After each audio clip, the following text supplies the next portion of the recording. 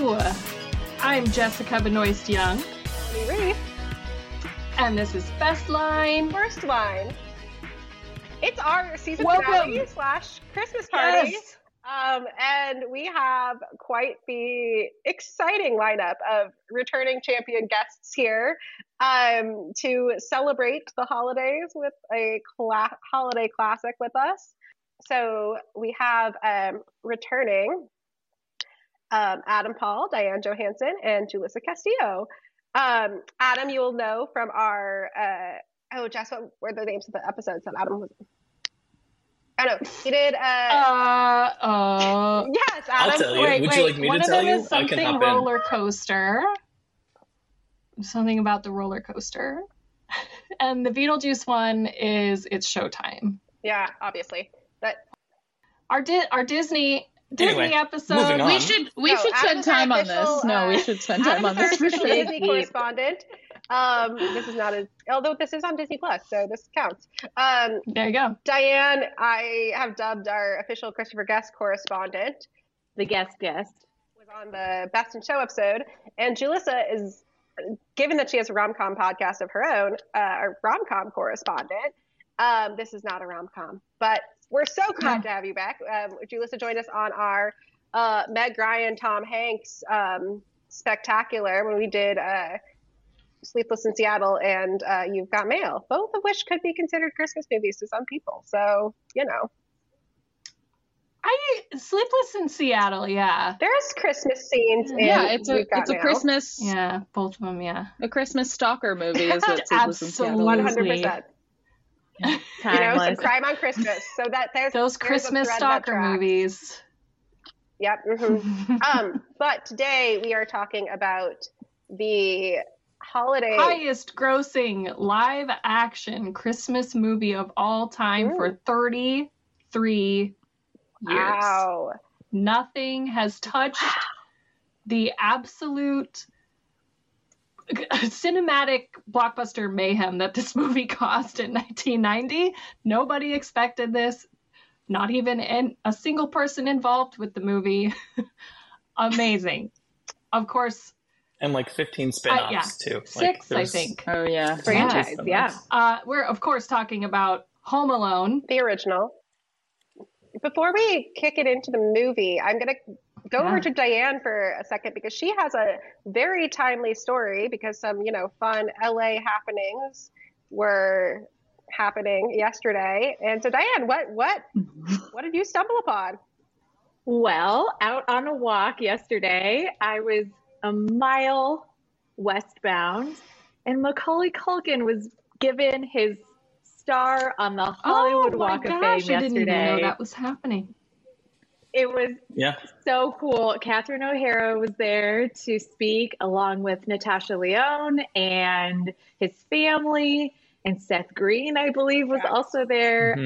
While we were waiting, they were playing the score from Home Alone, so that was very festive. Everyone's kind of in the holiday mindset, and a lot of people coming in costume in the You Filthy Animal Christmas sweaters. And then one guy was dressed up as the pizza delivery guy from the movie with a box of pizza with him. That's incredible. Yeah. Amazing. So fun.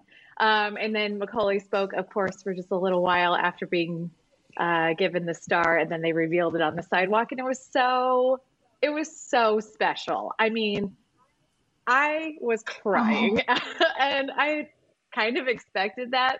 But it hit a little harder than I anticipated. I was just so proud of him, knowing, all of what he's been through as a child actor, and then, with his parents and all that, and then had kind of a tumultuous 20s and maybe even into his 30s. But wow, he just seemed to be in a really good place yesterday, and it was really cool to see it and hear him and be just across the street from it all happening.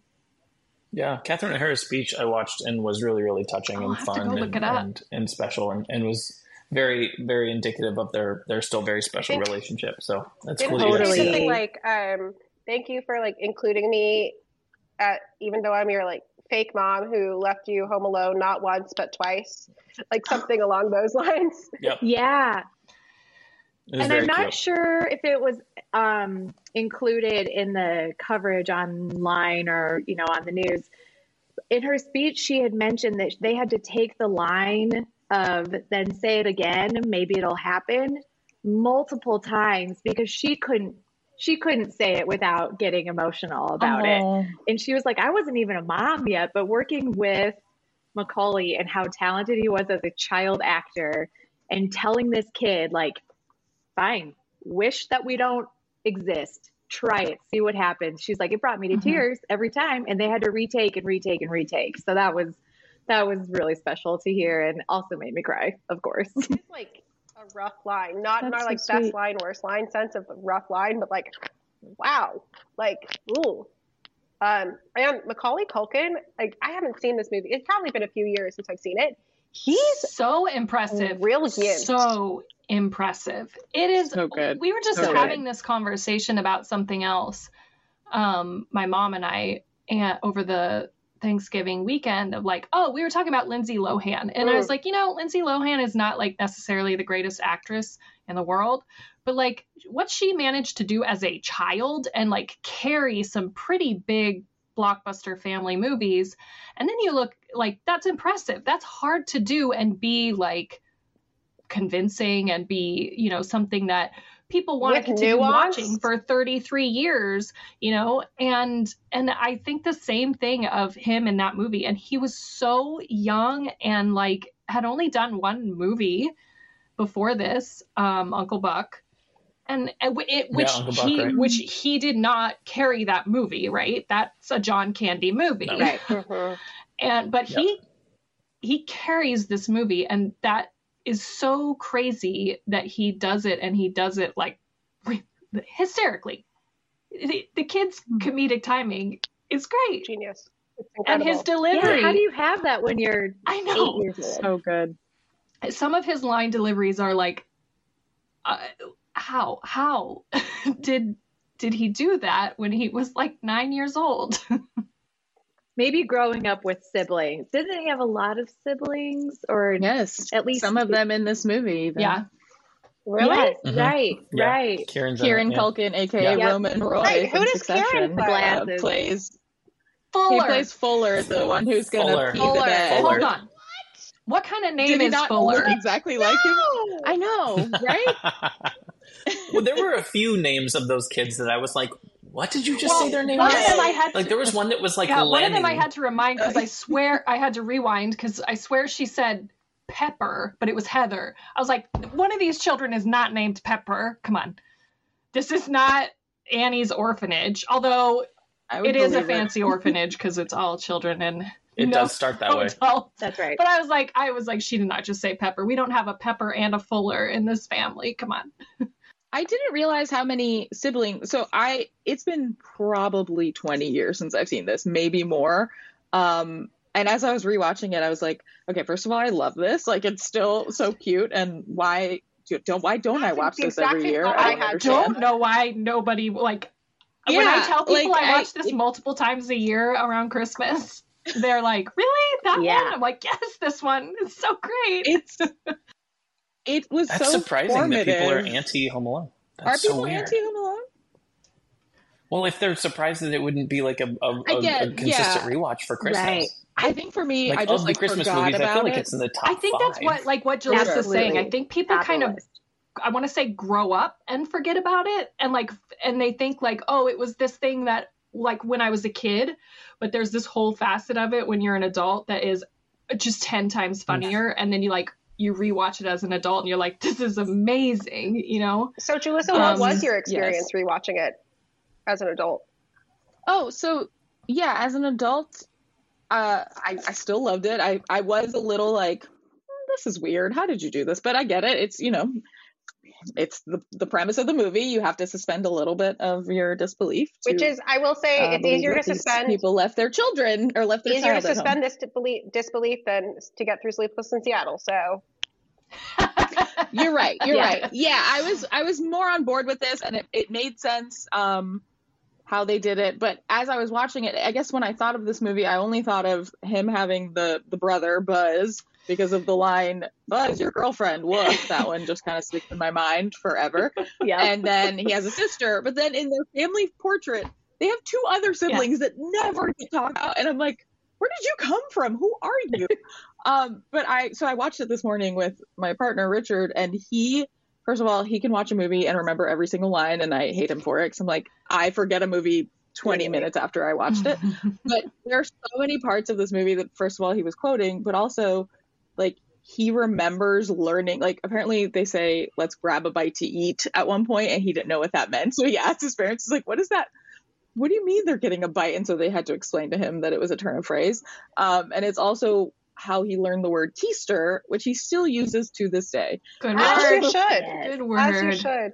Great word. It's a good word. Is this where you got keister from? He's like, it sure is. Incredible. I think what's really interesting about like rewatching this movie, because I feel like I've rewatched Home Alone far less than I've seen, not to my own choosing, A Christmas Story. And I can't stand A Christmas Story. Like, I really don't like A Christmas Story. I know, I just like baffled. Diane's face right now, like, everyone. I came in with some hot take. I really don't like A Christmas Story. Sorry.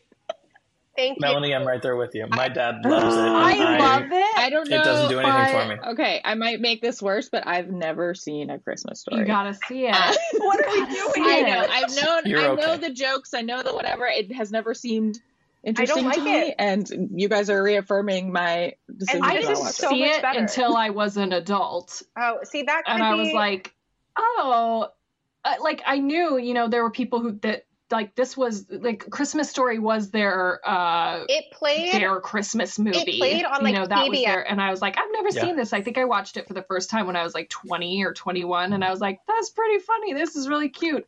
And for a few years I watched it every year. But this movie, this so is much just better. my movie. This is my movie. I really like Home Alone. Just to me, I don't know. It hasn't yet. I can't say that it like resonates more with my childhood because it doesn't by any means. Wait, you mean your mom didn't leave you alone to defend your house? And yeah, Christmas Story just played on TBS. Like there were several years TBS played it all day. 24. Yep, that's the first time I saw it. Yep. And I have younger brothers who just really loved it. And I think I just like, probably because I was at the age to just like not want to like anything that my younger brothers liked. Or just like, I'm way too cool for this. I just like really couldn't stand it. And now I just like, there are things that I'm like, yes, that's like the lamp. Like I know the big things, and I think some of them are funny. The bunny suit, but like tongue and the you'll shoot your eye out. I mean, it's licking the bowl. I think like any like kid getting picked on, I'm just like, buddy. But like, I mean, I guess that like happens in this. Like, actually, my biggest bone to pick with this movie, with Home Alone, not Christmas Story, is like everybody's like, Kevin, you're such a jerk. You're so annoying. When like honestly, everybody else is being like super awful, and he is being like totally normal at the beginning. I'm like, they're assholes. I had this conversation with. He calls his mom a dummy after everything else happened. Yes. He's being a bit bratty in the beginning. Like, I loved this line where he's like, did I burn down the joint? I don't think so. When they were talking about the hot glue gun. And like, you can't burn the house down with a hot glue gun, but okay. But I love that. And he's being a little like mouthy, but come on. All the kids are being snotty, like verbally, but man, like he's 8. Let me tell you, the fucking tantrum that I would have thrown, that I as an adult would throw if somebody treated me the way that his siblings treat him in that pizza scene and in the aftermath of, like, that you cannot handle. It's so unrealistic that he just kind of stands there and is like, what? Everybody's being mean to me. Oh my God, no, you would have to be picking that child up off the ground, kicking and screaming. Tantrum, full-blown meltdown a child would have if that happened. And Kevin, like, is so chill about it. Right. I mean, he's a 70-year-old man in a 8-year-old's body. I mean, that's The things he says, the things he does, the way that he he is also honestly, a child genius. Like, he's a savant. I don't know if we. Oh yeah. Like, I was asking coming up Richard, with those I was like, schematics, how does he executing them in about 2 hours? MacGyver, dancing mannequins and the Michael Jordan cutout. Yeah, like, where did you get all these mannequins? The mothers where of did fashion they get all the mannequins? Thank you so much. Also, I think they show them in the basement when he first goes down there. Yes, and again, and then like, the Michael Jordan. there? The Michael Jordan, I think, is in Buzz's room. They show it in a couple different other things. Like there's pieces that they do some very good continuity. There's some really there's some shots that I was like, that was superfluous. Why did you show that? And then 50 minutes later, there's like this is where this came from sort of shot. And you're like, okay, great, cool. Which is extremely impressive considering that this movie was written in a weekend.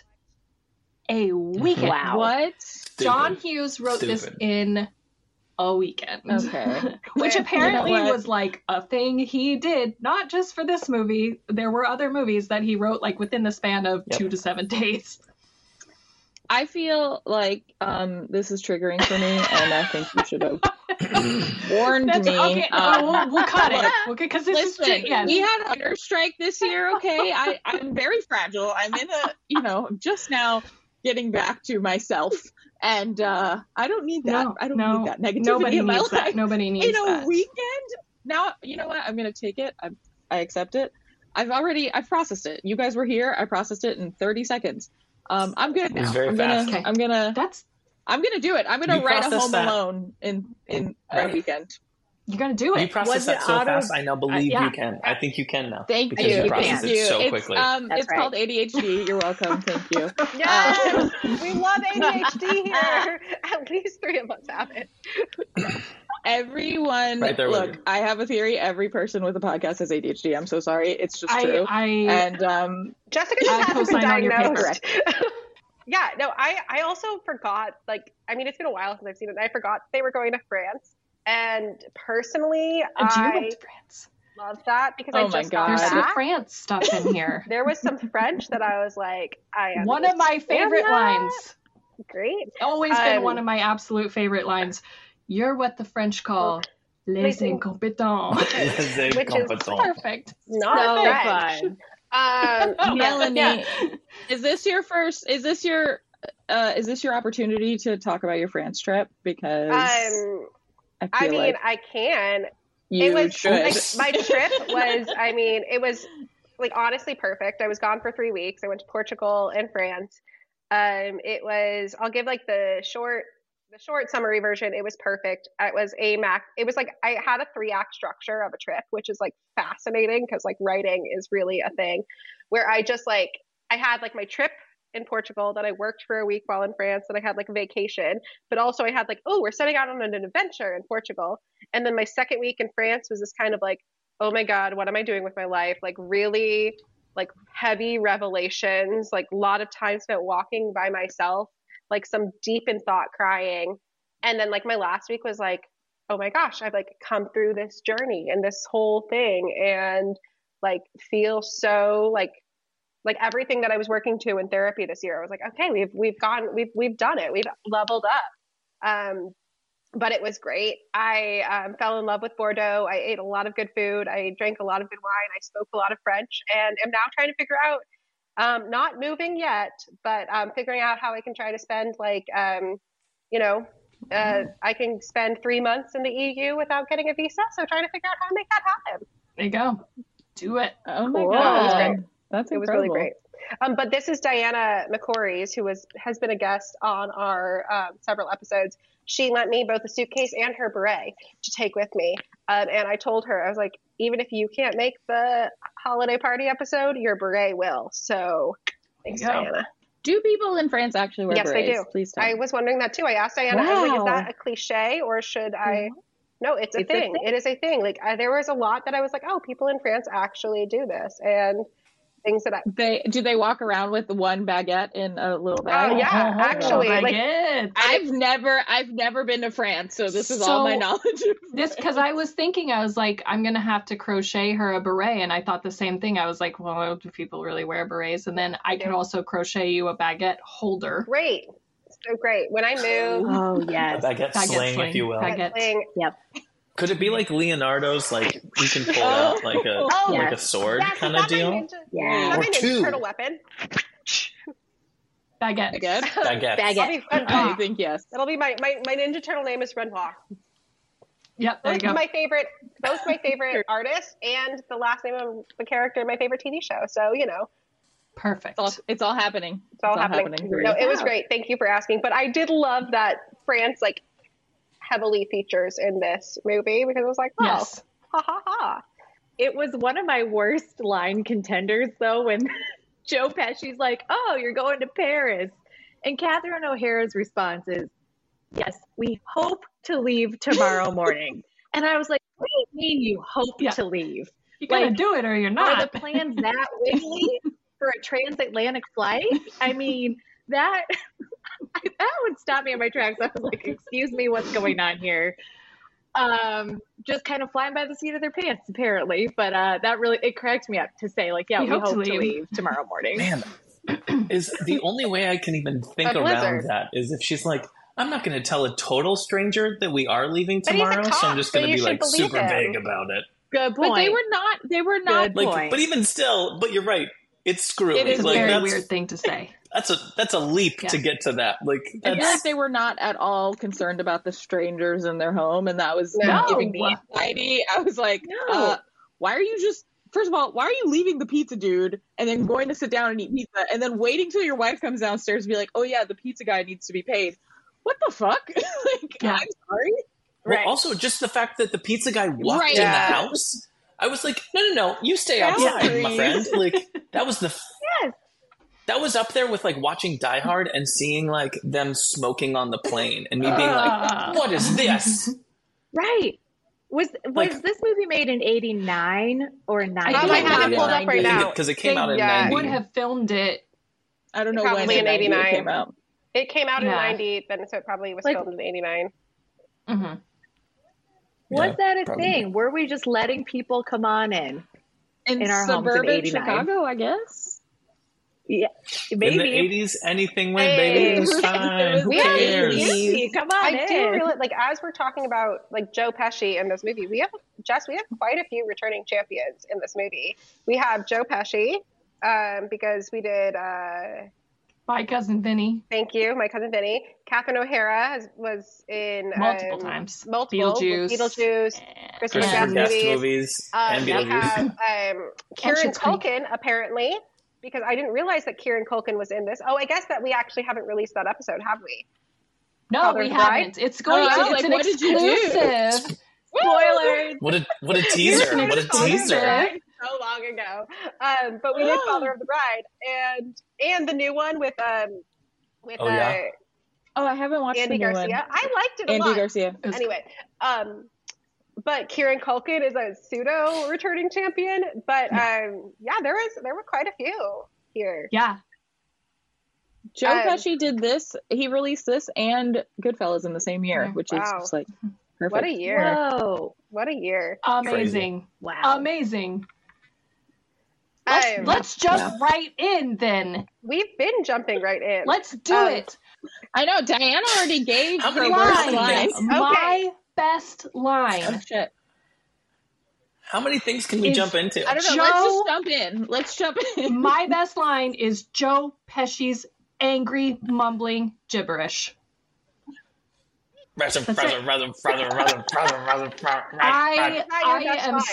am such a humongous Joe Pesci fan. I'm obsessed. We have talked about this in My Cousin Vinny. My Cousin Vinny is like one of my all-time favorite movies. Goodfellas is one of my all-time favorite movies. This man lets the fucking fucks fly like no other motherfucker you ever fucking knew.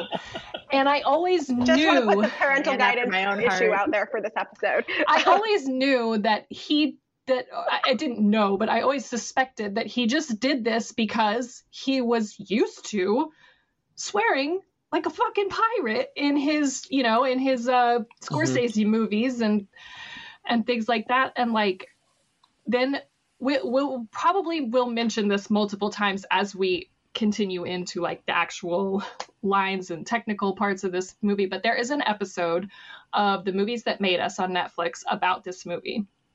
If you haven't watched it, watch it. It's so cool. Oh yeah, and it's unreal. It's probably the best episode of it if you can watch any of them. I watched this episode last year, I think right around this time, so right before our normal Home Alone watch. And yeah, they basically confirmed that he was like having a hard time not swearing because of Goodfellas. and like he went on a whole string of multiple Scorsese movies, because Raging Bull was before Goodfellas, and yeah, I don't remember when My Cousin Vinny was, but it was right around that time too, I think. Yeah, it was like early 90s. Or was it after? So it was 2 or after. 3. But yeah, he was having a hard time 92. not swearing, and so he made this up. Like, he just decided he was going to do this. That it's not direction that anybody gave him. It was not in the script. He was like, I'm going to make mumbling gibberish noises to stop from swearing and ruining the takes in this fucking kids movie. What? What? What? And I love that. I would love if he did one take that was all. Yes. Oh yeah. Joe Pesci, please come back that would be and great. record the swear words that he would have said, and then we release that. Better yet, just take Cousin Vinny clips, audio clips, and just put them. I'm sure someone put has 'em right done onto this. him. Goodfellas, he's what the fuck? Funny how? Funny how? What the fuck is so funny about me? I fucking like I'm I a clown. amuse you. Like I'm a clown. I amuse you. I amuse you. What the I fuck just is Chris so Columbus funny to be about like me? watching the monitor and being like, "We can't do any of this," and just like the whole set being silent. And here's the other. Like, there's an outtake with him just like swearing up a storm in front of Macaulay Culkin. I feel like they have to have bloopers of this. Oh, yeah. That's so funny. And here's what I would give to see the a blooper other. reel. My mother tells me this story all the time. I'm gonna drop is that she took me to see this movie in the theater when I was like 5 years old. When the carnage starts, she had to take me out because I did not want to see Joe Pesci get hurt. I was probably the only child in the world who was like, please don't hurt that man that is trying to break into the house. Wait, that's I couldn't cute. handle it. Oh my gosh. So my Joe Pesci obsession started when I was 5 and saw this movie. So when he started his non-curse word rambling, I was like, this is it. This is like this deep connection that Joe Pesci, whom I will never meet, and I have. Never say Well, never. not with that attitude. I was just saying never say never. I was gonna say he's still with us, but, right? I feel like there's like some feasible ways you could meet Joe Pesci. Like, I'm not even being joking here. There are some feasible ways you could meet Joe Pesci. I'm on it. Okay. Okay. All right. See what's up. All right. I'll find him. So everybody, send me some plans, If and you I'll personally get know on it. Joe Pesci and are listening to this episode, please write us on Instagram. Or if you are Joe Pesci and you're listening to this episode, and exactly. Yeah, let's aim really high, Melanie. Yes. So that was your best line. That was Jesse's best line. I did say this was going to be chaotic, and we're chaos agents right now. Anybody it's else a little have bit their cheating, but you did cheat a little we bit. got That it was out of the akin way. to my worst line with Legally Blonde being the ad-lib. So yes. I mean, there are actual lines, but I didn't write them down. No. Because Why do that? Why do that? Why would you? Because you don't need to. You cheat at your own game. We're really good at cheating there at our are own a game few here. that are barely passable that they aren't just him saying the F word, honestly. Anybody else have their best line readily available? Because I am still choosing mine. We'll narrow have it down one. for you. Yes. Wow. Yeah. I played this I game have, often. Yeah. Julissa, go for it. Mine is not super, it's not like poignant. I'll say that. But the line readings, we had talked about Macaulay Culkin being so good at just acting and like his timing. And because I hadn't seen this in a while, like I didn't remember this as a line reading. And so I think the first day that he's home alone, famously the title of the movie, he finds the Playboy stash. And he's going through the Playboy and he closes it and he says, no clothes on anybody. Sickening. And sickening. I love that so much. It just cracked me up. That was my runner-up. That was my number 2. That was my number 2. Goes to your point earlier, Julissa, about Macaulay Culkin or Kevin McAllister being a 70-year-old man in an 8-year-old's body. Because the way, like that line read, then later when he's at the grocery store, these are not my best lines, but when he's at the grocery store and buying the things, how are the frozen meals? For the kids. For the microwave. Kids. The army men are for the kids. Yeah, the microwave dinners. How are those? I don't know. I've never tried them. That was Amy Kincaid, who just did our Importance of Being Earnest episode. Yeah. She sent her favorite line was the whole grocery store scene. Yeah. Or when he's when he's like, it's so fun. I'm 8 years old. Do you really think I'm going to be shopping on my own? I don't think so. Are these microwave dinners any good? I will say that is my favorite. It's my favorite exchange in the whole movie. I think it really shows. It shows Macaulay Culkin as, honestly, it's a weird scene, but I keep going back to it as like it just shows there's some layers there. Like as soon as he walks up and like just even the look he gives to the clerk, and then when she starts talking to him, there's layers of him being like, okay, I'm almost about to get caught. I have to process how to get through this, but he doesn't overdo it in a like he could have gone way more ham with it, but he does it reserved and he does it in such a deliberate way. To me, when you were talking about how good he is in this movie, to me, that's the example of it, of him, of everything culminating in the fact that he's got a physicality to him, the way that he does his line readings, the way that his timing is, the way that he does this banter with this clerk. They have almost arguably the best chemistry in this whole movie. I don't know why I believed myself in the Joe Pesci movie. But it is just, it's gold. The entire front to back is just absolute gold. But going back to yours, Julissa, I had never heard that line before when I had watched it. Yeah. Your like sickening line. For some reason, it never clocked to me, or I even had to rewind it and be like, what did he just say? I heard, I saw he's Playboying and then he says sickening. And I was like, what did he just say? But Melanie and Jessica know this. I love to pick lines that are like not the obvious ones, and the ones that like I've heard for the first time where I have like a new appreciation for. And that was number 2 of like, that's so good. Like the way that he does it is just, it's great. Yeah, it's great. So now I want to know what beat that for you, if you would be so. Oh, I mean, are we going to I don't know. Should we jump right in? I will say real quick that we did mention this line before, but Marcus, who couldn't be here, he was in our adaptation episode, and he will be likely coming back for another Nicolas Cage movie next season. So our Nicolas Cage, official Nicolas Cage correspondent. Are you ambassador on air? Because I want to do Con Air. So we'll have a party for Con Air too. I think we have a lot of Nick Cage correspondents. Yeah, we have a lot of Nick Cage people want to do. So good. So his favorite line, and he said that it's that like just the mix of the comedy of it and the way that Macaulay Culkin delivers it is, Buzz, your girlfriend. Woof. Woof. I can't even do it. Classic. Woof. It's good. Yeah. Buzz, your girlfriend. Woof.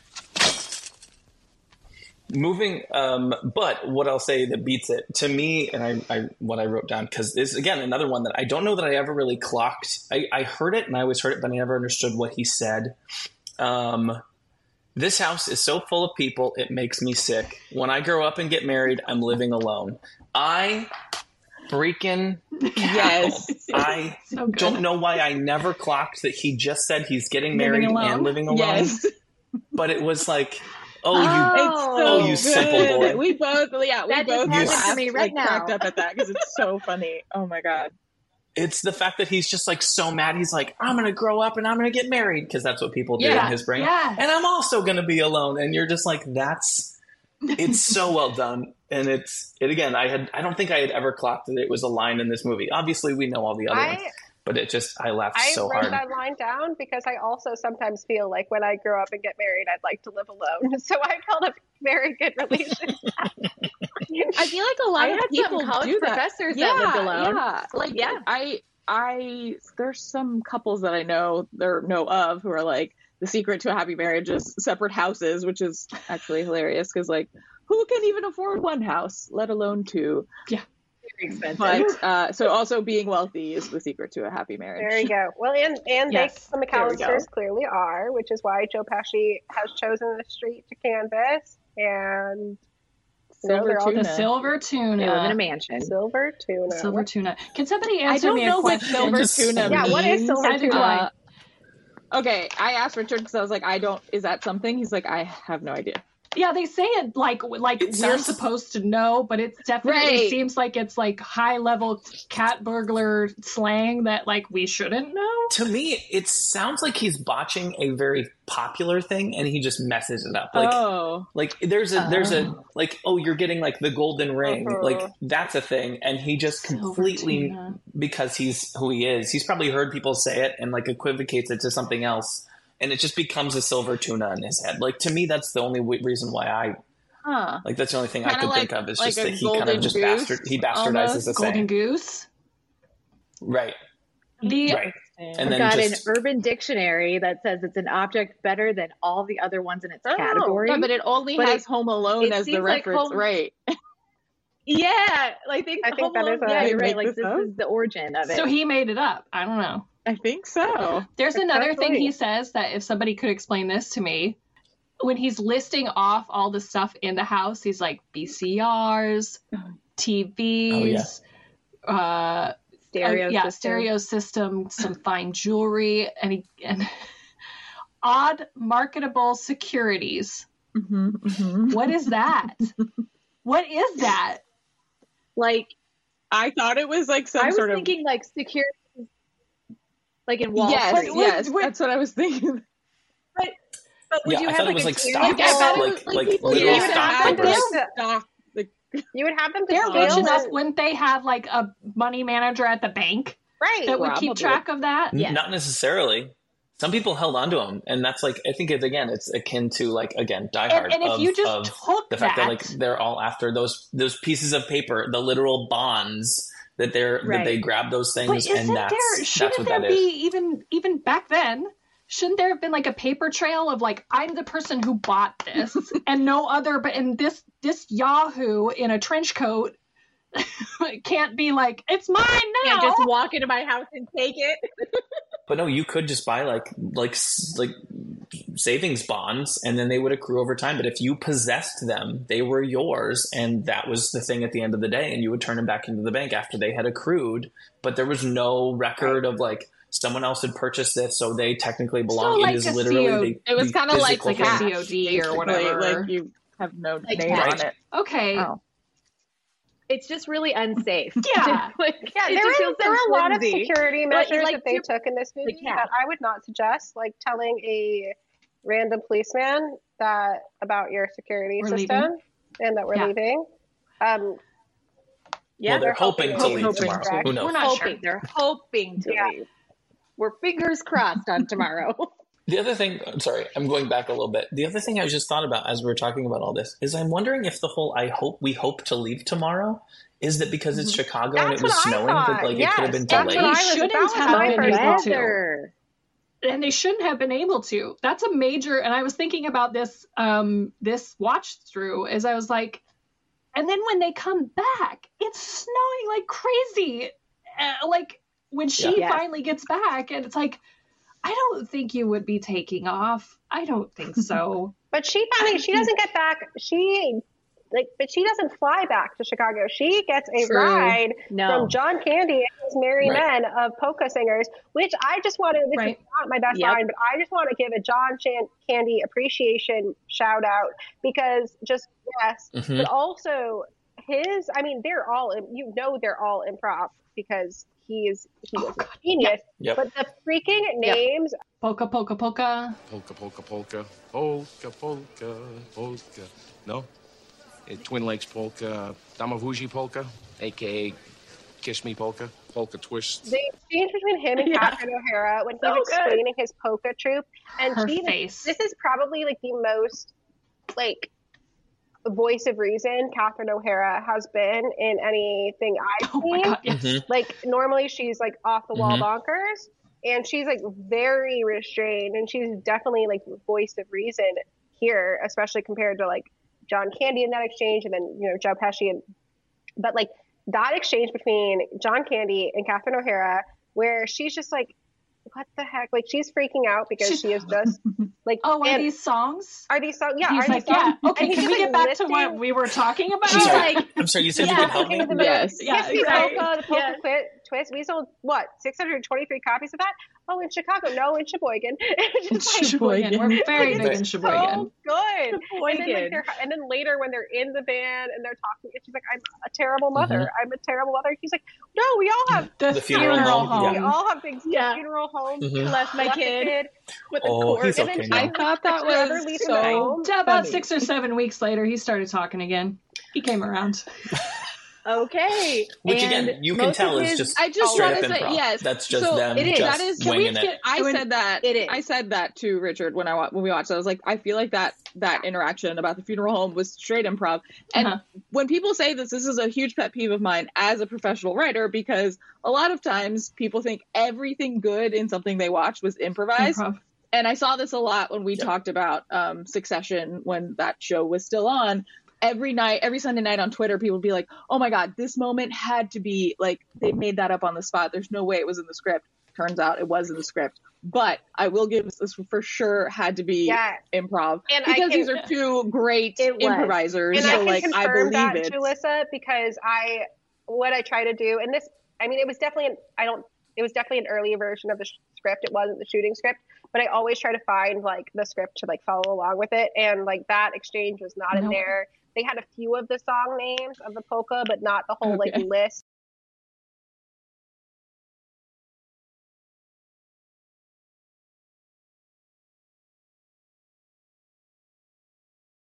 That he goes through. And like, well, John Hughes had worked with John Candy before, so you definitely because we have Planes, Trains, and Automobiles and before this. Yeah. And Uncle Buck. Yep. And I believe John Candy was only on set for one day for Home Alone. And I believe what I read is most of his dialogue is improvised, which is amazing. So I mean, and get some Canadian improvisers together and it's going to be gold. It's just going to be so fun. And that exchange in the airport was my contender for some best line stuff, because I'm a sucker for improv. We all know that. You're a sucker for Canadians also. And I'm a sucker for Canada and Canadians all around. So that was, I mean, automatically it was very like drawn to it. But I really also love the specificity in there. Like hearing Sheboygan as like a 9-year-old, I was like, I don't know what Sheboygan is. So I think that makes things very funny is when you have hyper specifics in any sort of dialogue. So I really appreciated that. So what was your best line then, Diane? Oh, best line now and best line when I saw this movie in 1990 was when Kevin McAllister at almost the end of the big debacle against the Wet Bandits says, "Down here, you big horse's ass." I just love it. I love it so much. I mean, he's so confident, and he has a right to be, because he has an engineering brain that is so advanced. He is a genius. And at that point, I'm just so proud of Kevin McAllister. He's lived in his house on his own. He's fed himself. It cracked me up after. I hate that he doesn't get scene where you to eat his mac and cheese. It's my pet peeve. I see the same thing, Jessica. I was so mad. It's such a great looking plate of mac and cheese, and that boy should eat before all of this carnage he's about to unleash on Joe Pesci. And when he sits down and says grace over it, and then doesn't get to eat a single bite, I'm like, and then nothing. He doesn't even like grab a last, like he doesn't even do like a little before he leaves. I love the way he says grace over the mac and cheese also. Like I just think he does such a good job of taking care of himself. Yes, and like the way he even puts clothes on his own body, you know, like he puts on a button down with a sweater on top with jeans and a belt and boots to be in his own home. And that is something I don't know that I would have done at 8 years old. No. I can guarantee you Especially I wouldn't if I knew that burglars were coming. Oh, yeah. Not dressing nice for that. Yep. So at that point in the movie, it's a real line of triumph for me to hear him shout it at them. So that's my best line. That is true. He does dress up, but he doesn't he goes to all this trouble, but he doesn't do anything akin to I'm going to try and camouflage myself, or I'm going to try and make myself look like he just was wearing regular clothes, just doing his thing. He didn't Rambo it up or anything. That would have been over the top. Even a little bit. And he didn't need to. Right. Good point. No. Right? Nope. He didn't. Because the work speaks for itself. Exactly. Elon Musk could never. Okay. This engineering brain. Never. Could never. There are so many Kevin McAllister lines that I could consider for best line, because in the same vein of a lot of what we're talking about, just the wise beyond his years and just this 8-year-old who knows so much. He says, I can't be a wimp. I'm the man of the house. And then he has that whole sequence with him shaving and all that. And what? Why does he do the aftershave twice? I don't know. Okay, I've been thinking about this a lot. I've been thinking about this so That's comedy, much. Jessica. It's a callback, baby. That's the rules of comedy, baby. As a kid, I didn't understand it. I didn't get it.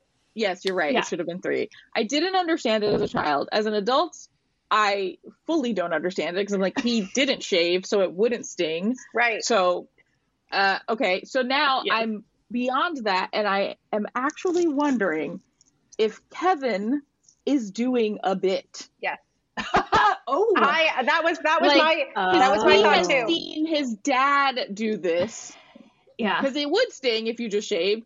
I think he's doing a bit. I don't know. I think he's doing a bit. I just came to this conclusion today. Because I was also wondering, what is the narration about? Why is he narrating it? It's very that monologue strange when he was doing in it this the first American time. Psycho kind of way. But American good. Psycho was much alone, Jessica. after this movie. He's all alone. Okay? He has nobody else to talk to. Patrick Bateman doing Kevin McAllister. Kevin McAllister. Oh. But no, I've never really understood. And same thing when I was a kid, I was like, what? Oh, aftershave, it stings. But then you're like, no, not necessarily. Not when you're a little child. and then I've always wondered, okay, why is he narrating all of a sudden? And then why does he do it a second time? So no, you're right. I think he's making fun of the dad, sort of, or putting on a show for himself. I'm a comedy. He's doing a bit. Yeah. Yeah. He's going loony. Yep. He's been left alone for at least 24 hours. He's going a little bonkers. He needs somebody to talk to. So I think he's doing. I agree with Julissa. It's solitary. I think he's doing a bit. I considered any of those Kevin McAllister lines as the best line. I also considered going more poignant with the best line. The exchange between him and we haven't even talked about Murray, the neighbor. Which is just such a lovely exchange at the in the church there.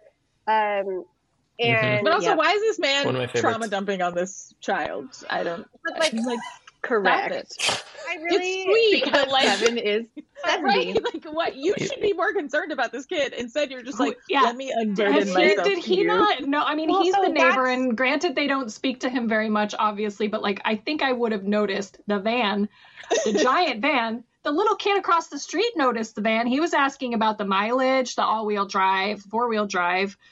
That kid is amazing. I love that. I'm telling you, I think the twist of this movie is he's actually the killer that they say he is. because then at the end, he knocks out those guys with a shovel like it's nothing. Like it's nothing. Right. He's done it before. Is that the twist where Buzz was 100% right? That's why his son doesn't want anything to do with it. That's why he's estranged from his family, because he's a murderer. Cabot Cove. His son's like, I can't get it. I can't have this heat. Cabot I'm Cove out. conspiracy theory reading of this movie, and I'm here for it. But that's what it's all about. Like, he should have known. I swear, it was like he should have been like, the van came and took everyone else away. They've been like, the only person I've seen from that house of 7 people is the child, and now he's sitting at this church alone on Christmas Eve. The fuck? Yeah, and then he just lets him walk away, and then he just goes home. Like, and also Kevin doesn't just go, "Hey, by the way, I'm having some burglars coming to the house." The fact just that thought Kevin I'd tell an adult tells about this. 0 people is astonishing. I mean, there are some logical, like, the reason I didn't choose any of that as best line, because there are some logical fallacies in that moment. But like I really liked the line, "You can be a little old for a lot of things, but you're never too old to be afraid." I just thought that was like a really lovely line. That's a great line. I don't think it necessarily sums up the movie. It's like poignant and pretty, but like it's not. I think there are things about being afraid, but I normally try to find a line that I feel like sums up the movie. I think the obvious one for that is like, "I made my family disappear," and then the different line reading, "I made my family disappear."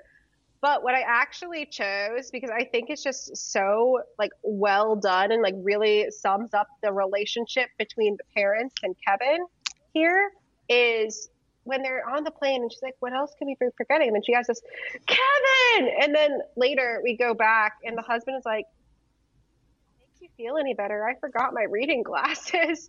And I'm just like, what is, or uncle, you're right?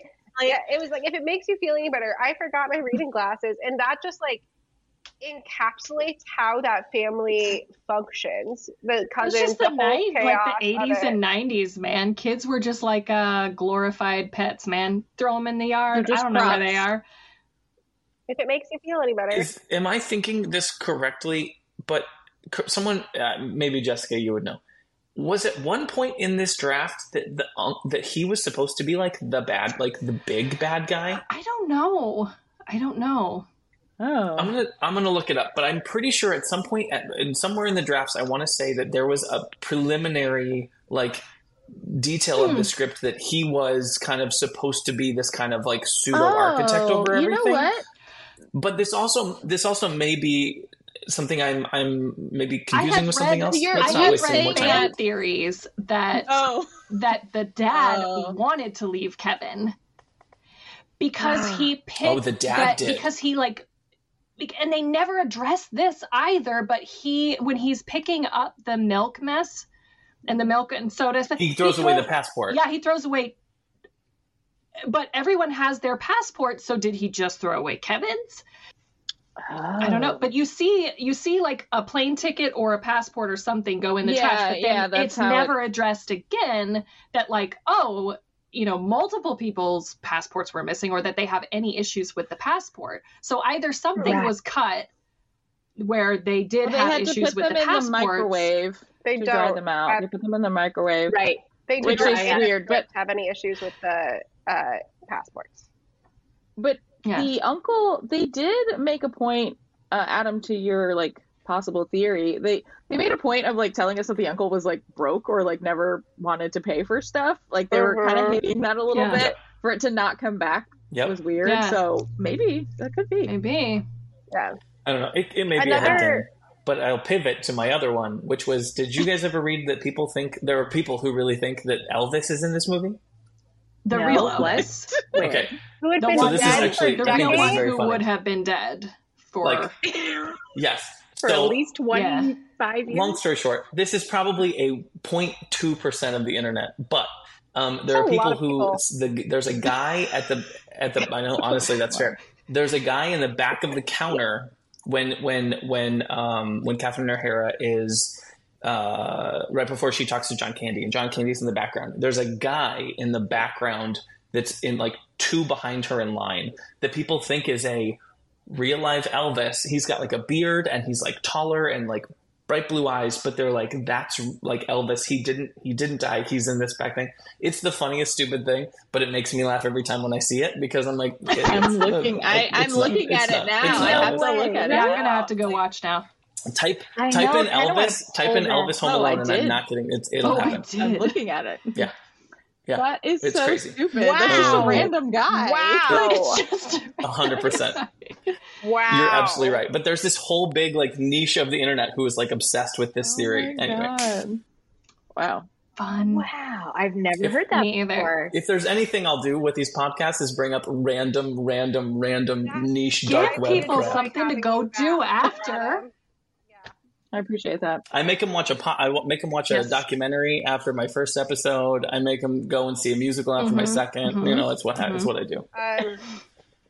We did not. Now, I really thought that both of these lines That is not in Elvis. this definitive.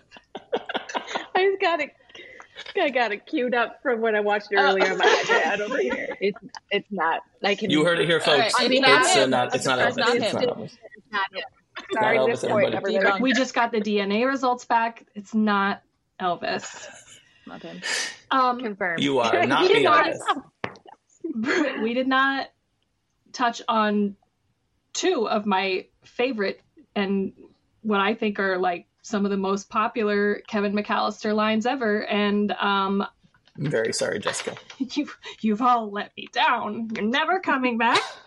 I'm eating junk and watching rubbish. You better come out and stop me. Perfect. Very good. And That's a good I have one. yelled that many times in my life. It's When so there were applicable. people in my Yeah. house so they could hear me and it was funny, but definitely hilarious. Right. Otherwise, you're talking to yourself like you're narrating Yeah. your morning routine like a crazy person. I also, my favorite line from the movie, I did not pick this as my best line, obviously, but my favorite line, and one that I say nearly weekly in my regular life, is, I don't want to see you again for the rest of my whole life, and I don't want to see anyone else either. That's Just the that first is a part. mood. That's a mood. I don't yeah. want to see you again for the rest of my whole life. A+, no see, notes. I felt Perfect. more. I felt Yeah. stronger about the second part. The second part I feel, is, yeah. that feels Yeah. more relevant to my life. I also It doesn't really, roll, the whole thing together doesn't roll off the tongue as easily for me, so I usually just stick to that first one, especially in like one-on-one conversations. I don't want to see you again for the rest of my whole life. I also really appreciate the how you feel about your family is a complicated thing, especially with an older brother. And look, I don't have older brothers, but I do have brothers, and I love them. But family can be complicated. I do love them. Hi, Brian. Hi, David. Your brothers listen to your podcast? I doubt it. It's like I Neither have brothers, look, and they this is the absolutely do tagline. not. They don't. Neither does Jeff Goldblum. Neither does Joe Pesci. Oh, right. That we know. That we know. Maybe they're listening to this right now. You're hurting their feelings. Yeah, they're like, do I exist or not? Right. Am I a joke They to you, should Jessica? prove it. I think if they listen, they should prove it. Mm-hmm. They got That's to a good hop point. on Instagram. Bait them. They love They being need baited. to tag me in their stories, and they need to say, "Oh man, I listened to this. They need to follow and write a review. Listen to this On great Apple podcast, Pod. and I would The really real like Joe to come on Pesci. there." Joe Pesci should come on and do Goodfellas with us. The real Joe Pesci. Yes. That's his name. We're going to find him. This is a delight. There's so much of this movie, especially going through the script and watching it, that so much of the script is stage direction and like so many little scenes of beats that are mechanics of things that then hit Joe Pesci in the head. But Stop I talking about it. I had a can't very handle hard it. time. I got towards the end of the movie and I was like, oh, I have to choose a worse line too. Right. Mm-hmm. So did anybody have an easier time than I did remembering that you have to choose a worse line? Jessica. Mine's right in the beginning, and it's right after the line I just said that I loved. He has the whole fight with the mom, and Catherine O'Hara does her line that she didn't want to say. And he goes upstairs, and he's lying in bed. God, I hate that word. And there's a voiceover, and he says, I wish they would all just disappear. And it's this very like ethereal sounding and then we get the storm that takes out the phone lines and the power lines so that they miss their flight, their alarms, their wake up time. And then I don't know if they also were expecting some sort of wake up call, because that was like a thing that people did also. It sort of implies that there's some sort of magical mysticism, some sort of actual fantasy. Like a fantasy, like a wish fulfillment thing going on that's more than just coincidence, and that is not followed through. It's not brought up at all in the rest of the movie. It doesn't make sense for the movie at all. This movie is like trying to be really grounded, and I hate it. I don't think I've ever put it together until I was watching it in this more analytical sense, that I was like, oh, they're trying to make it seem like, I've never paid that close attention to like the boom, boom, boom progression of it, where he makes, and I always thought he was like saying it out loud, because they're kind of pulled back a little bit. They're not right up on him, and he's laying in the bed, and they're like, the shot is coming from the other side of the attic. And I just thought he was kind of like mumbling to himself before he fell asleep. No, it's this voiceover, and it's very mystical sounding, So I think that they're trying to imply that it was a wish, and it was magically granted that they would all disappear. They would all go away without him. And I absolutely hate that. I don't like it at all. He does think that, though, at the big, like at first, he does think that's what happened. He thinks that, and it's totally okay for him to think that. That's funny-ish. But like, I don't like the implication by the movie that is what happened. Sure. I think it's innocuous a bit, but again, I think even going back, it's to something that was alluded to earlier of like, there's some suspension of disbelief moments. And I think really you have to go along with the fact that this is a literal series of unfortunate events that get us to here.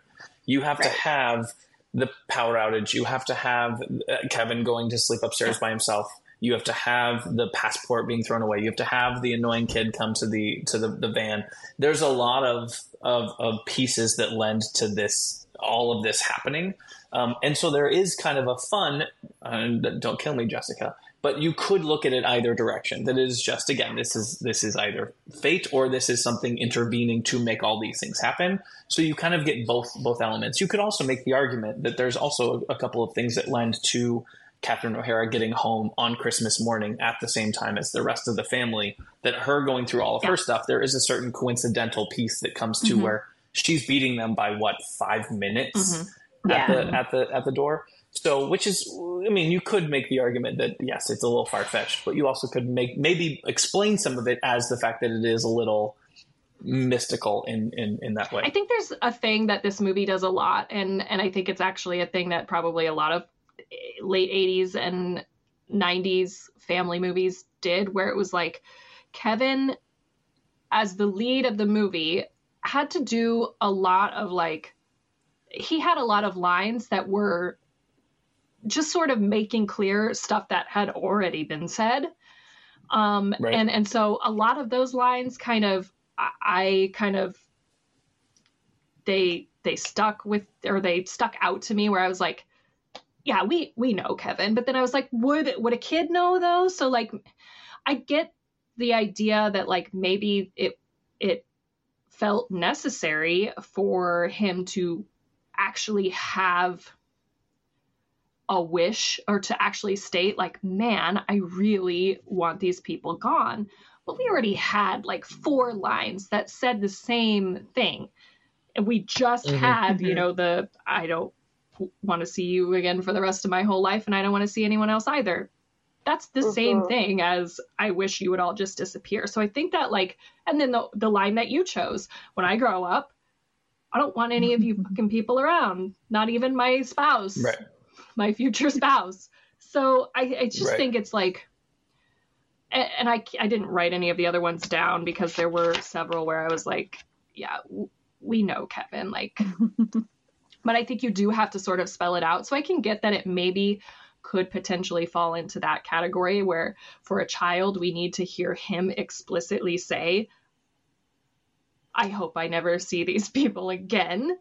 When it's not in when it's not in a heated argument with his mom, right? Because we understand that like kids say that in the moment and a kid would get that, but then like the fact that it persists. That's the thing that really makes it so that the I made my family disappear line reads better. Like if you have him wish it, or in his mind he wished it, then it sets up for the I made my family disappear, as opposed to I just wanted it to happen, where I now took it from I don't want to live with anybody to I wish they were gone. And then it parallels to then the fact too with the I definitely do think you need to make that line work.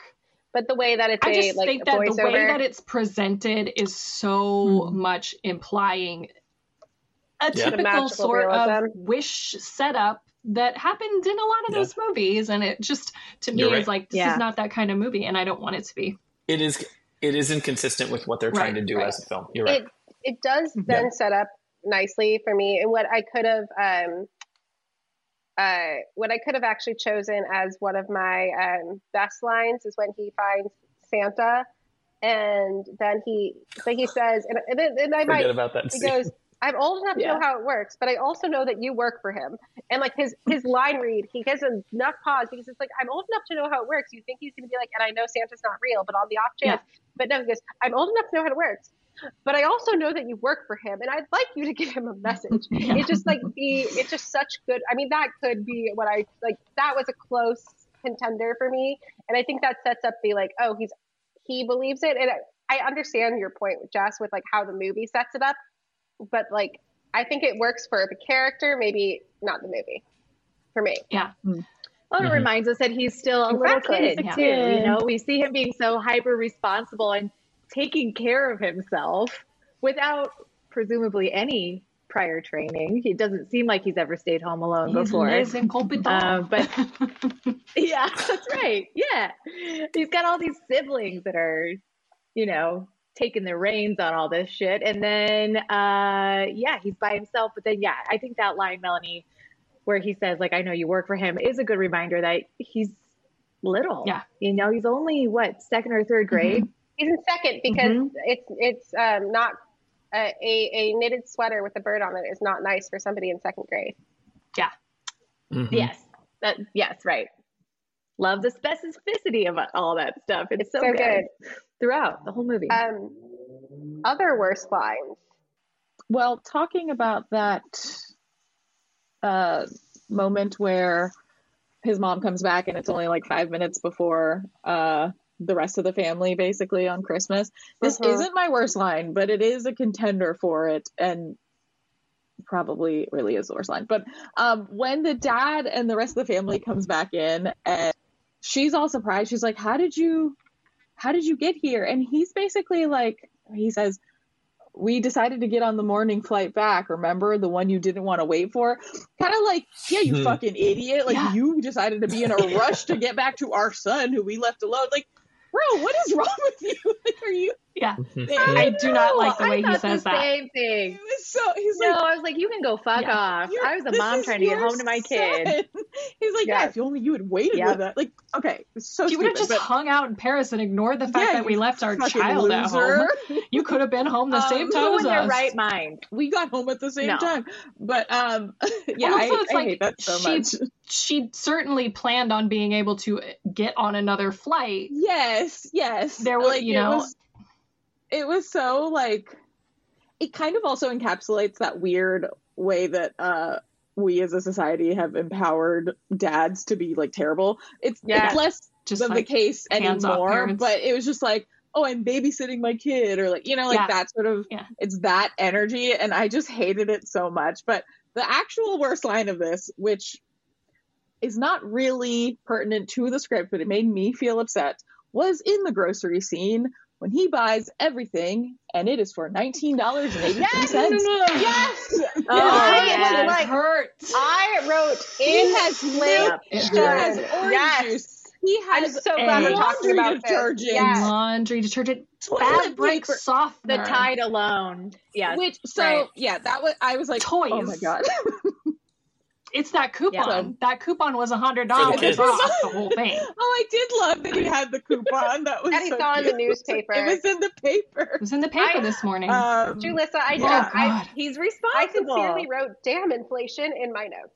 Like, It's I did because I'm always just curious. I looked it up after, and there are people who, like, last year, I guess on TikTok, tried to recreate exactly what he bought to see how much it would be, and it was about like $48. Yeah. Oh yeah. I was gonna say 50 minimum, 60 at a gourmet grocery store. Right. It's like, God damn it! That's not as bad as I thought it would be, but yeah. Ouch! Ouch! Ouch! And also, it still why hurts. do we think that he went to the mom and pop store to get a toothbrush, and he was planning on getting that other stuff? Well, because that's the one thing that I still can't.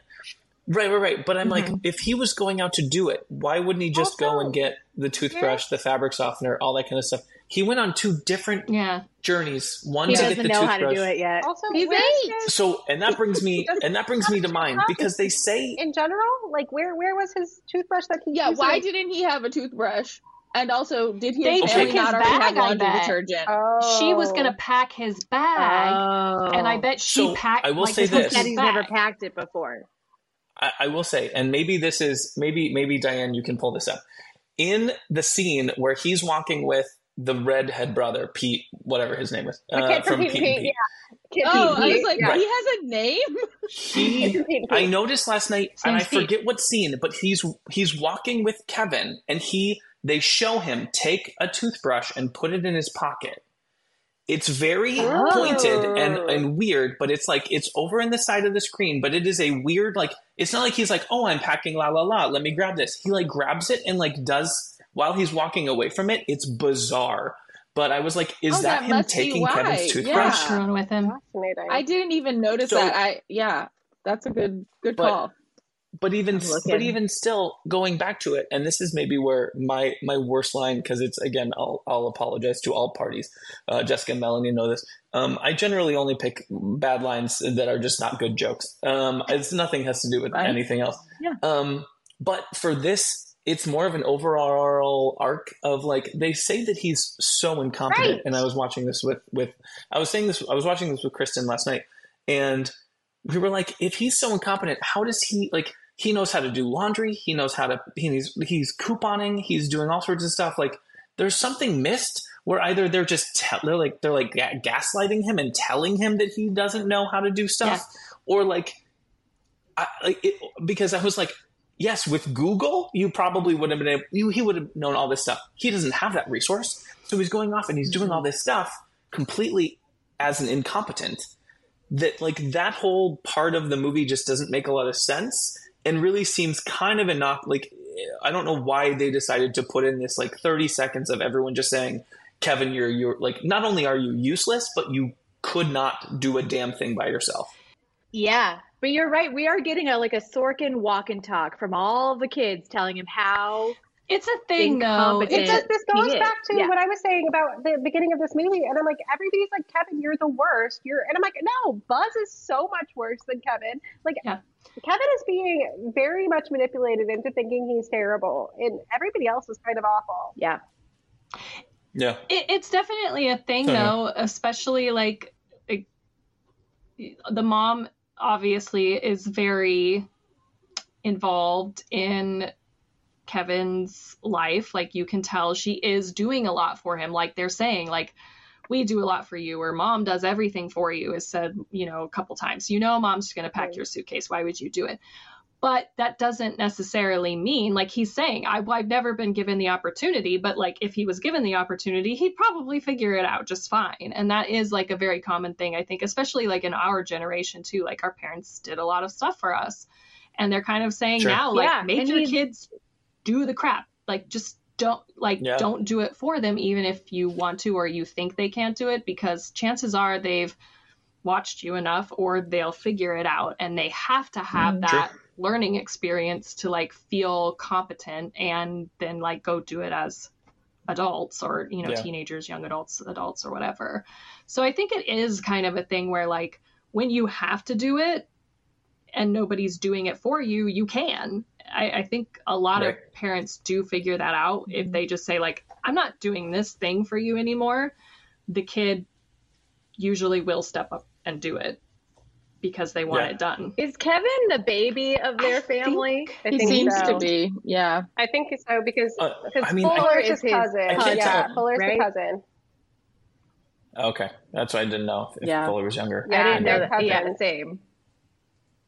Okay. Fuller. All right. So maybe that kind of explains the, like, again, like the late 80s parenting model, but also like the mom is holding on a little tight to keep doing everything for the baby. Well, and not just that, but also like he's the baby, but he's not the baby. Like the baby would generally get some sort of like babying or like, oh, well, they're just so, this is like, oh, well, you're a step up. Like, why don't you know how to do this stuff yet? Come on, man. Yeah. Let's go. Yeah. I will say as an aside, Jules, I did look it up, and it is an urban legend. The thing that I said about Uncle Frank, I wanted it to be true, and it's just an urban legend that people wanted to be. I'm gonna because Uncle Frank's a douche. Yeah, and that's like also my headcanon is like I want him to actually be the bad guy. Like in my brain, he's the one who said like, "Hey, come to this house, guys." They're going to be out of town. He's the one on the plane who's like, put these in your purse. They're real crystal. Yeah. And then his wife is like, okay. There's all these things that like lead and could, but it wasn't intentional. Anyway, that's just the way that I like to watch the movie. Yeah. Anyway, bringing it back. Wait, so what was the actual line then? I think honestly, I kind of just really hate Les Incompetents. Like I think it all like that and like You're a Disease. And I don't know if it's because he does it like straight into the camera, like this close, that I'm like, come on, get out. It feels gross. It also doesn't seem creative. Like of all the things, like the kids in this movie are smart and they're crafty and there's all that kind of stuff. And just saying that someone's a disease, I'm like, you could have done better, man. He has a much better one when Kevin asks if he can sleep in Buzz's room and Buzz says, I wouldn't let you sleep in my room if you were growing on my ass. Yes, I love it. What an older brother thing. Such an older brother thing to say. Yep. Oh my God.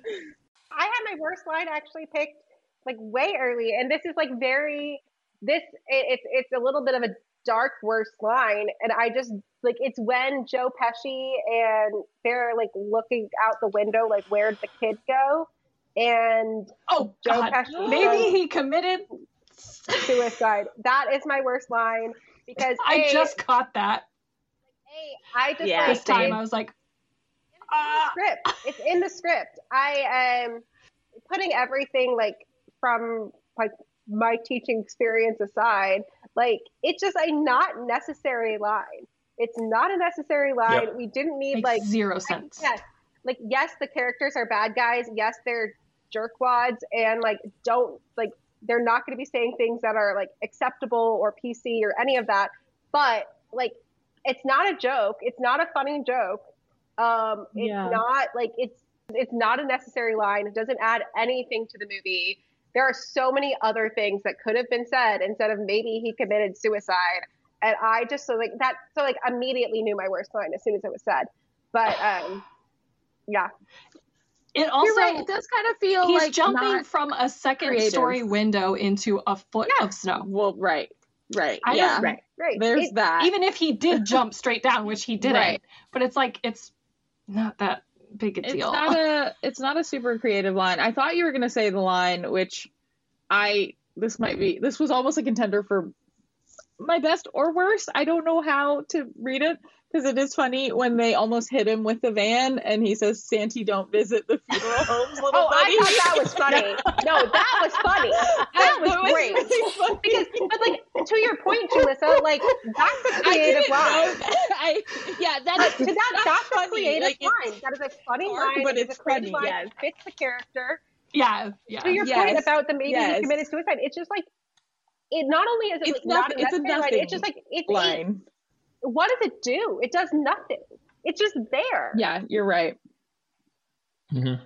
So, yeah, Santy don't visit the funeral homes is something I did not remember. I didn't remember most of these lines, and so I was like, oh my God. I didn't remember so much mortuary in this movie. We get John Candy talking about it. Like, what is going on with everybody? I mean, John Hughes definitely has a little bit of a dark sensibility sometimes, or can. Yeah. So. Well, and especially with that phone call with the police, where he's just so blasé. Is he doing la la la la? Like, he's just so blasé about all the questions. And they keep calling her hysterical, and she's really not as hysterical as she could be. Should be for leaving her child in a different country. I do love Jonah is sitting Donut is stuck on the receiver. It's so good. Amazing. So good. Yes. Yeah, that whole scene, I was just like, these people are terrible. And then they send the cop over there. The cop pounds on the door. That's what you should do when a scared child is at home alone. Yep. Pound on the door. Right. Yep. So then he like calls in on his walkie-talkie and he's like, tell them to count their kids again. Yes. Also, I forgot. Real sensitive. Real sensitive there. When the neighbor kid comes over. Chicago PD, baby. Chicago PD. It's true. When the neighbor kid comes over, that like, you know, is like talking about like I was like, we're going to Florida. About, like, well, first we're going to Missouri to pick up my grandma, and then we're going to Florida. I love that kid. I was like, oh, he's there to that kid too cracks me up because he's to mess up the count. He's such a local casted kid, like because he's got that Chicago in him that comes out pretty thick. Does this van get good gas mileage? Does this van have all-wheel drive? I don't remember who was talking about it earlier. Yes. Somebody mentioned them like listening to the score. Oh, Diane, you did when you were talking about the unveiling of the Star on the Walk of Fame. Star. The score, John Williams. Okay, the score in this movie is great, but like the soundtrack also and the commitment to that kind of like 1950s version of the like holiday songs, like very Clue-esque in the holiday, like, you know, like what I was hearing when I was hearing like the holiday songs, it was like the scene in Clue where they're like actually when he's doing that scene with the mannequins, it like very much. Yeah, I thought about that scene in Clue where it has the dead people and the policeman comes and people they're like making out, like pretending they're having a party. And like that, the music gave it that feel too. Like the music in this movie is so intentional and so well Adam, done. You want to take this one? In the episode of the movies that made us, this is not the original score. Oh, they watched the final cut of the movie and they were like, something is wrong. And they finally realized that the score was just not giving it the tone that they wanted. And it literally was like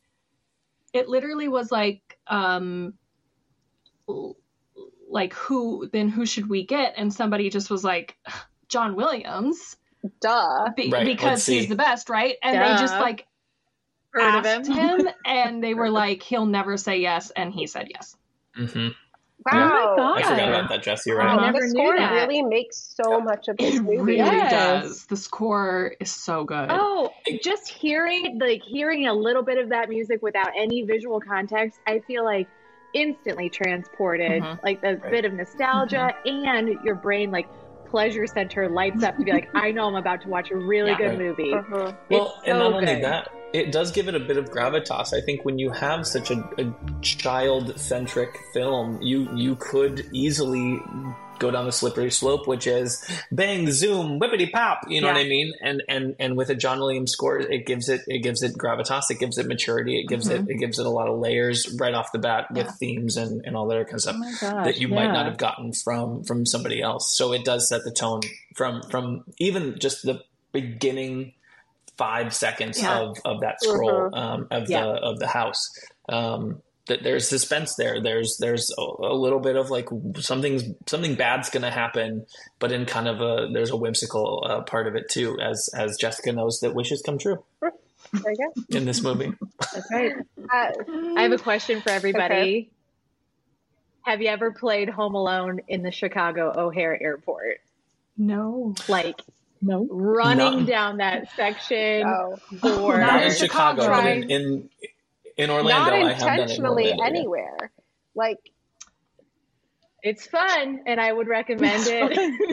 Wait, did you just do it to recreate the scene, or were you actually like late for a flight? Oh, I've been late a lot for flights, but just to do it when you're.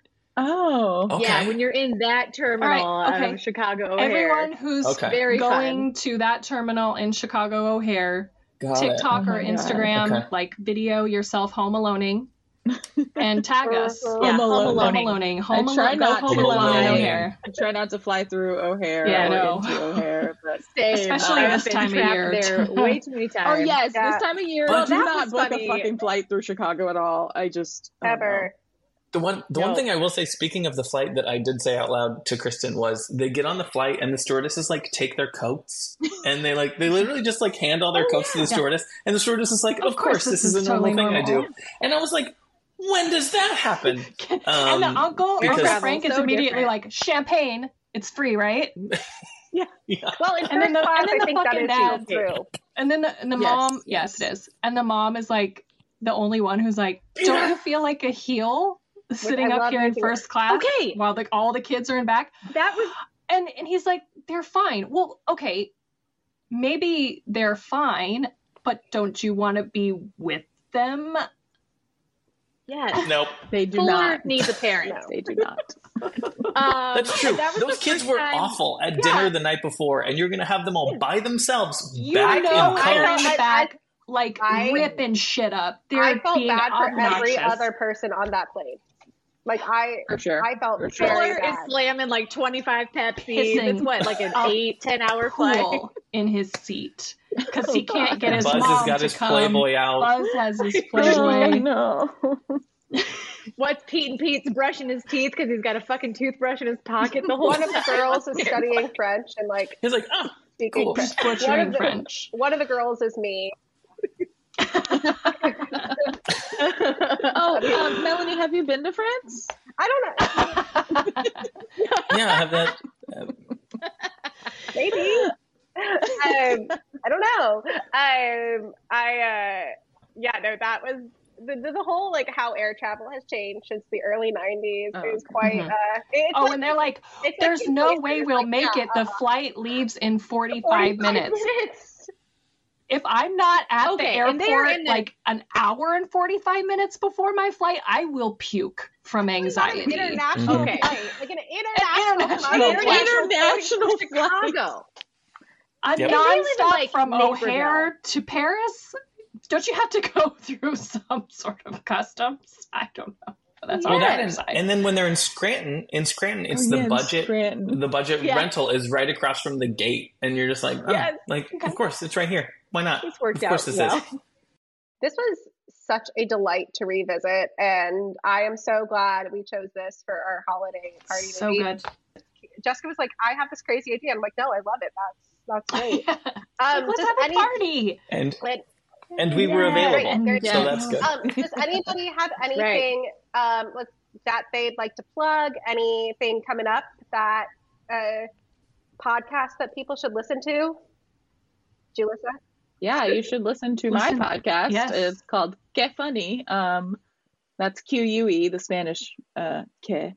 And yeah, I talk about rom-coms with my cousin every other week. It's a fun time. And you're back in a writer's room now, correct? I'm back in a writer's room. Look forward to seeing my name on some screen in 2025, which is when the spin-off of the TV show Bosch that I am working on will come out. If you like lady detectives, you'll like our show. She loves lady detectives. I know. It's her favorite thing. It's about cold cases. It's about cold cases. 2025. I'll keep you posted. All right. Well, I have something to look forward to. Since you are an oldest child with ADHD, when are you starting your podcast? Yeah. It's really funny you say that. I started one. This would have been in 2012, I think, maybe 2011. Wow. I started a podcast forever ago with a buddy of mine, and we called it. I don't know why I'm talking about this. We called it the That's fair. You know what? That's fair. This is your fault. We started a podcast called The Undisclosed Couch, and it was us just talking and being stupid at the right when podcasts were starting. But the whole bit was that we were in different places that we couldn't say we were. Fun fact, it was all recorded backstage at Disney in different green rooms or offices and shit that we would find. One of them was at backstage at Fantasmic.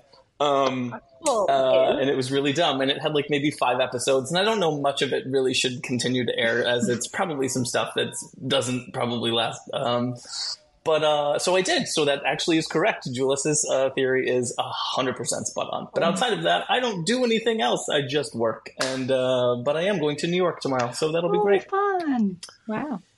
Are you going to stay at the Plaza Hotel?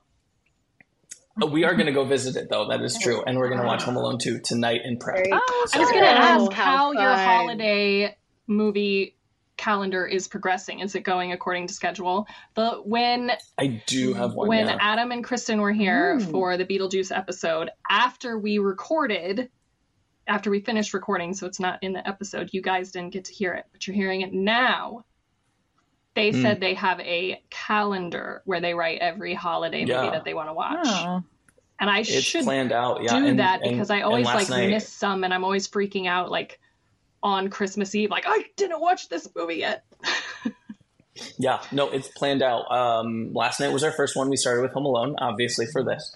But it's from now until Christmas, including Christmas. But then it's also because we have a little bit of a social calendar, we'll plan it out to this Christmas party is happening this night. Let's take this night off. Oh, so nice. we make sure we hit everything. Type A. But we'll hit them all, which is why it's so crazy that people are I didn't even think about Home Alone as a Christmas movie. I'm like, what? What? You carry this on every year. We'll add a Christmas movie here or there. But it's pretty much the same list every year. Yeah. And I'll only really do it from this time. I'll never Jessica, you're saying you watch Home Alone 3 times a year. I will only watch it the one time that year, and that's it, to make it special and important and have a good time. Well, I normally, if it was up to me, I would only watch it on Christmas, but I do have a child who is the age of Kevin McAllister and thinks that the latter half of this movie, the part that I hated because of everything that they were doing to Joe Pesci, he thinks that's hysterical. Oh wow! So sure. Obviously, young so boys. I That's do occasionally, I'm not going to say have to, but I do occasionally watch this movie outside of Christmas because to a small-ish child, this movie is just about beating the shit out of burglars with stuff you have lying around your house. It's a great synopsis. Yeah. Poor Joe Pesci. My Christmas movies, I only have 2 that I watch every year. One is White Christmas, and one is Muppet Christmas Carol, which is really, truly... Yeah, I don't get to that one every year, and I really should. You got to watch it on Christmas Eve, Jessica. Yeah. That's a Christmas Eve movie, Jessica. Do you understand what I do on Christmas Eve? Look, as someone with no kids, how could I possibly, Jessica? Let me tell you how it works. I work for him, okay? I work for him. And it's hard. Yes. You're an Here's official what I employee. do. I have to wait, for the sleeping. Mm-hmm. And sure. then I do all the work that he told me to do, Naturally. And then I get What are you watching when you're working, Jessica? Are you watching anything while I'm doing it. Maybe I'll have some. That feels like a you problem. Yes, it is. And changeable. Yeah. I could work on I probably have had stuff on in the background but I don't necessarily consider that watching. So maybe I'll throw White Christmas back on, but I've already watched it, that season already. But I do have a Christmas Eve movie. I will finish, I will get a drink, and I will sit down, usually or I will lay down, usually around midnight, and I will watch Family Stone. Oh, I was hoping you were going to say that. I was hoping. Okay. So I was hoping you were going to say Bad Santa. Bad Santa was what I was hoping was going to come out of your mouth. She wasn't going to say Die Hard. So no, I'm not. Also, yes, Die Hard. Very good. But yeah, a very good Christmas Eve movie. Because I can't, I don't like Family Stone isn't really a thing that I'm going to like watch with my kids, and it's kind of like, it's not that my husband doesn't like it, but it's not like his thing either. And it's like, I'm like, okay, this is maybe the only time I'm going to get to watch it is in the middle of the night when everybody is, forcing themselves to sleep so that they can get their presents. Fair. I will retract my bullying. Dylan McDermott or Dermot Mulroney? Dermot Mulroney. Good question. Yes. Okay. Yeah, we just call them Dermot McDermott in the writer's room because this has come up several times. So now I just refer to Dermot McDermott. Dermot. Dermot Mulroney tends to play a little bit more of a jackass than Dylan McDermott. Right? I don't know, but I think you have it backwards. I'm basing it on Must Love Dogs. Oh. I've never seen that. I don't know if I've seen that one. Did he ever do any crossovers where he's Kermit Mulroney? Which then ties into my favorite question the ever. Muppet wait. Family Stone. This is my favorite question to ask people, and this is so far off field.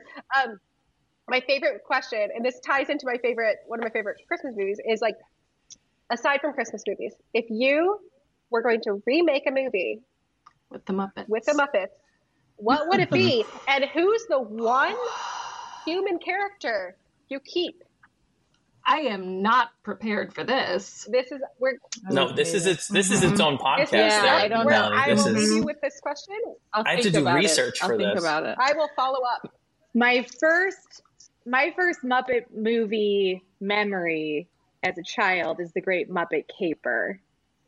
So I know I might be a touch older. That was my favorite when I was like a small child, and I would apparently walk around. Yeah. My mother has told me this story multiple times.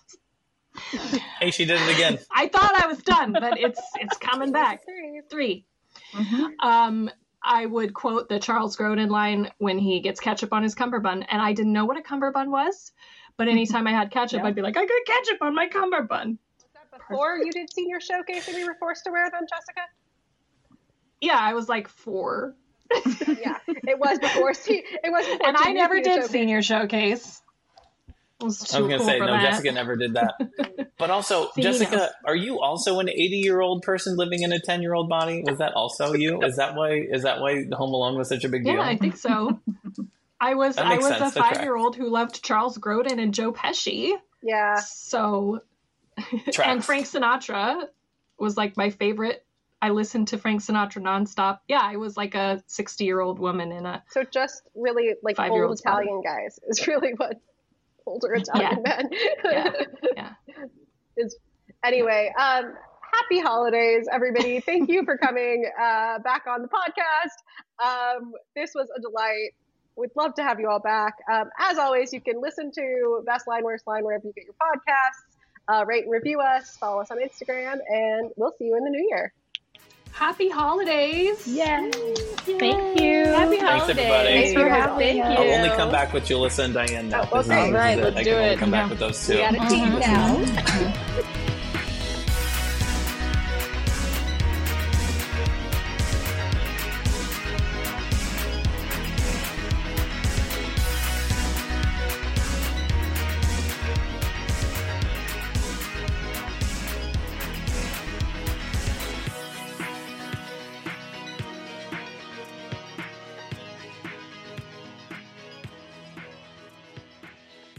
I'm going to give you to the count of 10 to get your ugly, yellow, no good keister off my property before I pump your guts full of lead. 1, 2, 10.